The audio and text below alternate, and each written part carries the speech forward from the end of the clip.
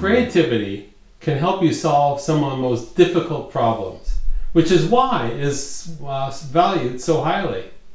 Yet why are some people seemingly so creative and others aren't? Creativity in business is something that you can develop through practice with your team using a more enlightened brainstorming approach. In many organizations, brainstorming takes place in a meeting room where those who have the biggest voice storm those with littler voices. Sometimes there are ground rules like don't interrupt or never say no or so on, but still, if you didn't wake up on the right side of the bed that particular morning, it is unlikely that you'll be contributing much. Where do people usually have their best ideas? Think of yourself.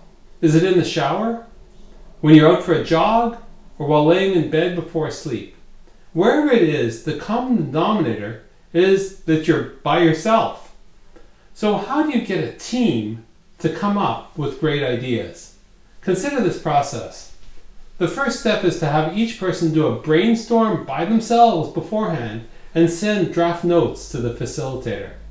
The facilitator would combine all of the ideas into one working document and send to everyone before the meeting for review using tools like a shared Google Doc or Trello board. Those are really helpful. The second step is a group meeting to develop the ideas further and to come up with additional ones. Use ground rules to make sure that no idea gets shot down. The third step is to change the paradigm to produce truly creative ideas. For example, have the group answer the question, how would company X solve this problem? Repeat this with very different companies like General Motors, Apple, FedEx, Tesla, and so on. So here's your challenge. The next time you're leading a brainstorm meeting, use this methodology and see what happens. If you are just a participant, spend some time beforehand putting together your pre-ideas. And here's an insight. If you have a particular challenge that you are facing, personal or professional, why not use this approach to help? Convene a group to help brainstorm on the topic, then spend time yourself prioritizing the ideas that come from that make the most sense to you.